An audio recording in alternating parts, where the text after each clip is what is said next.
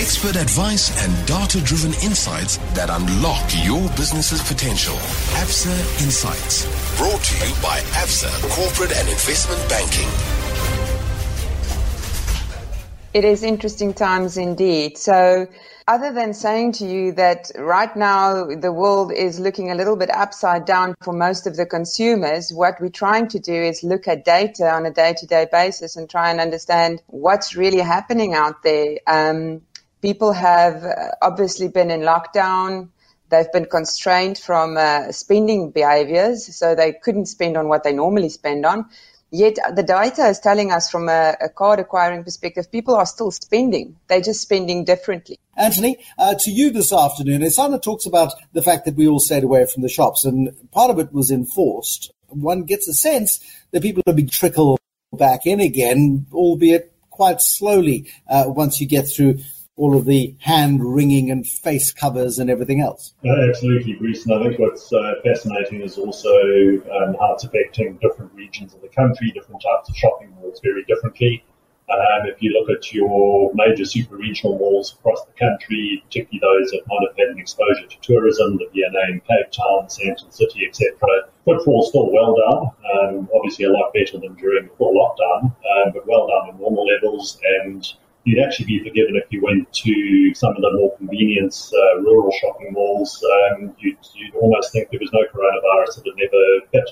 In some cases, some of those malls' footfalls are actually up on pre-coronavirus levels. Pogiwe Kunene, how's this translating then to the bottom line? We look at retail results across the board, and there's a huge amount of pressure, not only here, but in economies across the globe, and you've had that experience as well. Oh, yeah. No, thanks, Bruce. It's been quite tough. We lost obviously a whole month of sales in April, and not only in South Africa for TFG, but also Australia and the UK, who obviously were also in lockdown. So bottom line under pressure, margins under pressure. But, South Africa is a very resilient economy, and we've seen some uptick in the past few months, but certainly April was has had a significant impact on our performance. So yeah, first half definitely under pressure for 2020. You wouldn't be a believer in today's jobs numbers, not for a moment, at 23.2% unemployment in the second quarter. It's clearly a data issue. I mean, it's not reflecting the reality. No, far from reality for sure. Far from reality. Yeah, and I think the impact of COVID is still to be felt, a full impact of COVID and the impact on employment. I mean, it's a matter of time, yeah. Vaughan, Marketing Director at SAB.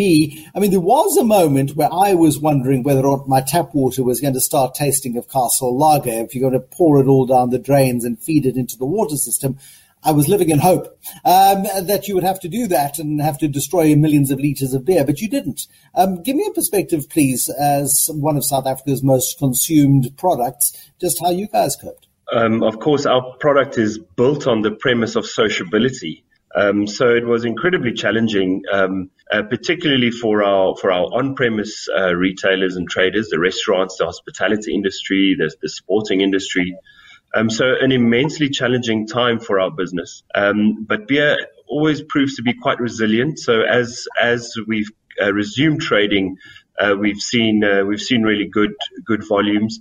I think to Isana's point earlier, definitely some shifts in behavior. I think the increase of the at-home occasion is a critical one for us to consider in how that plays out. And also people making decisions based on value. And we are positioned in the value segment of the market.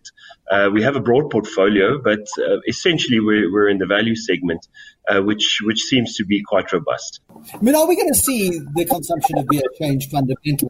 All going on a trip in Europe and visiting Kompania Pirovushka and many other of the old SAB Miller sites, and going to Pilsner Urquell and many others, and getting a very clear sense that in Eastern Europe there was a very clear in-home market, and that was beer sold in 2-liter PETs versus the on-premise consumption, where people would hold the bottles like you guys always do, with the labels facing out, showing everybody what it is that you're drinking, where you go and show off what your favorite brew is.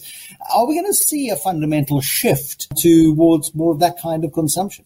I do think in the short term, due to the financial pressures and the fear of going out and socializing, that you would definitely see people looking for really good value, and there being less opportunities to badge, like you said, with those labels. But will we see fundamental shifts in behavior? I don't believe so. We've seen the benefit of being part of a global organization is that we can learn from other markets who are slightly ahead of us in their battle against the pandemic. And I don't believe there will be fundamental shifts in categories. You would, however, see, shifts to value. There's definitely a value-seeking behavior. And talk to me then about restrictions on the sale of alcohol, of the transportation of alcohol. At one point where Becky Cele is stopping motorists on the side of the road and ripping cases of beer out of car boots and stuff, and your trucks would have been restricted in terms of their ability to deliver. Now we can do purchases in bottle stores Monday to Friday, not allowed over the weekends, but on-premise consumption is allowed. Just give me a sense of how the market dynamics are affecting you right now. Yes, I think that fundamentally there's going to be an increased responsibility between the private sector and the public sector. That is something that we really strive for and aim for, to work with government. And I also find that there's a heightened need for true corporate sociability, not just with our corporate brand, but also with our consumer brands, so that they can play a meaningful and impactful role in society. And I think those were two of my bigger insights. Mesana, talk to me please about data, because you were making a very important point earlier about data and how data analytics is increasingly important in this world. And then I'll get to you, Anthony. Thanks, Bruce. I'm sorry. I don't know. We're relying on technology a lot these days, and then it fails us on the most crucial points. Yes. So what I was trying to say... What I was trying to say is that we are starting to rely a lot more on the data because of the uncertainty we find ourselves in.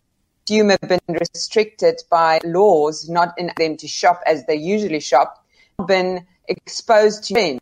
They've exposed to going to malls less, and definitely we see basket sizes, but less to the mall. People are not going as much as they used to. And when we data year on year, it still looks like people got money. Remember that people didn't spend on travel as they used to. They didn't go out entertaining themselves. So it begs the question, does people just still have a little cash in their pockets, and how long runs out? Okay, Sana, still struggling with that connectivity, I'm afraid. When we look at the trends that we certainly see in the grocery market, and talking to the CEOs of ShopRite and the Pick n Pay and the Woolworths, the basket sizes increased, the visits decreased, and people were very selective in the way they went and bought their groceries.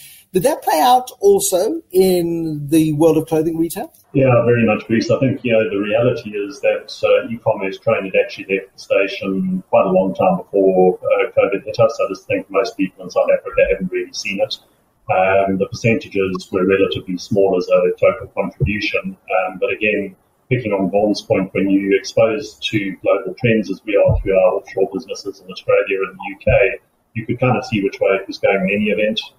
When COVID hit, you'll remember the first month we couldn't even fulfill from an e-commerce perspective. It was amazing. People were still ordering and quite happy to wait for who knows how long, 4, 6, 8 weeks at the time. Nobody knew when you could actually start shipping.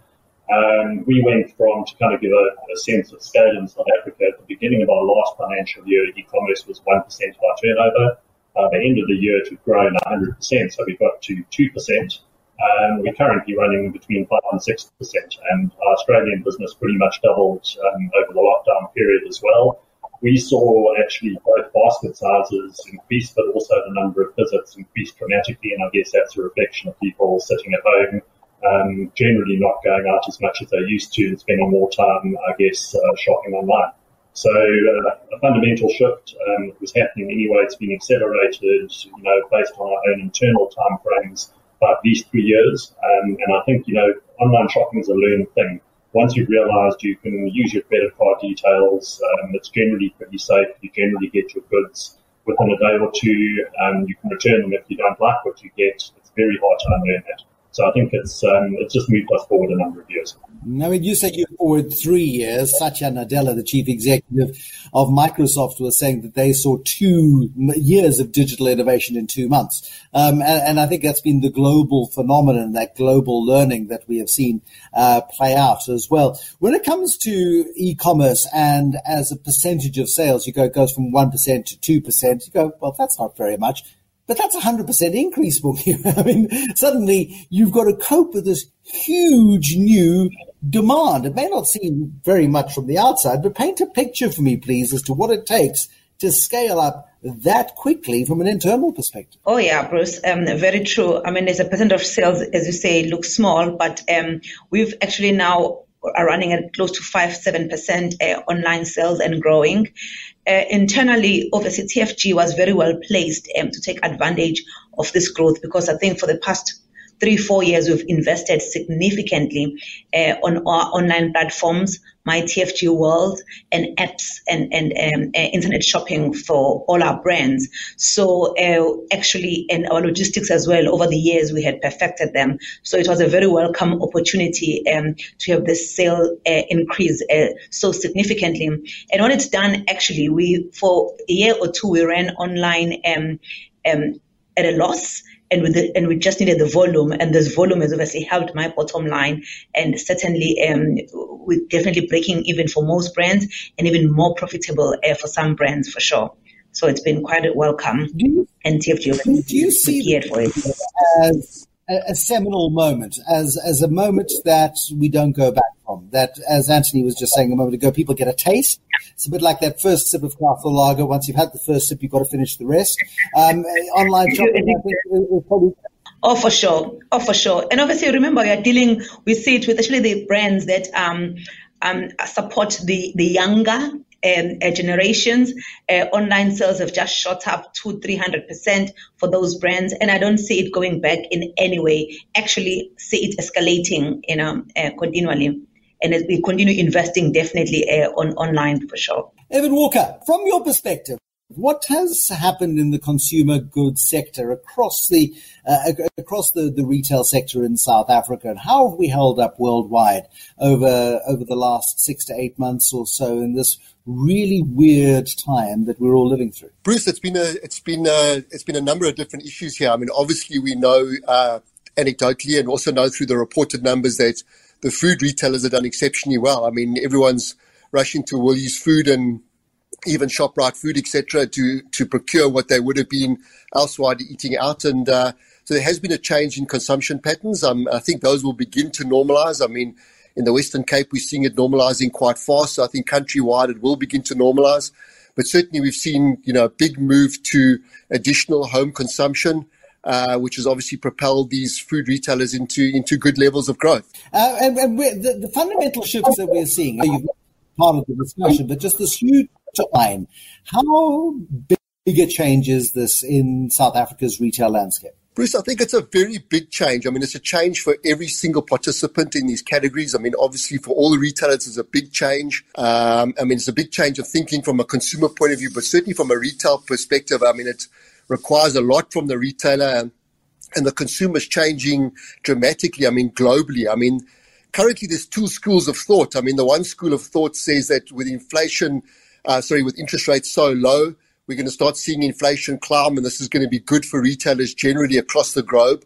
And the other school of thought says, well, we're going more and more online.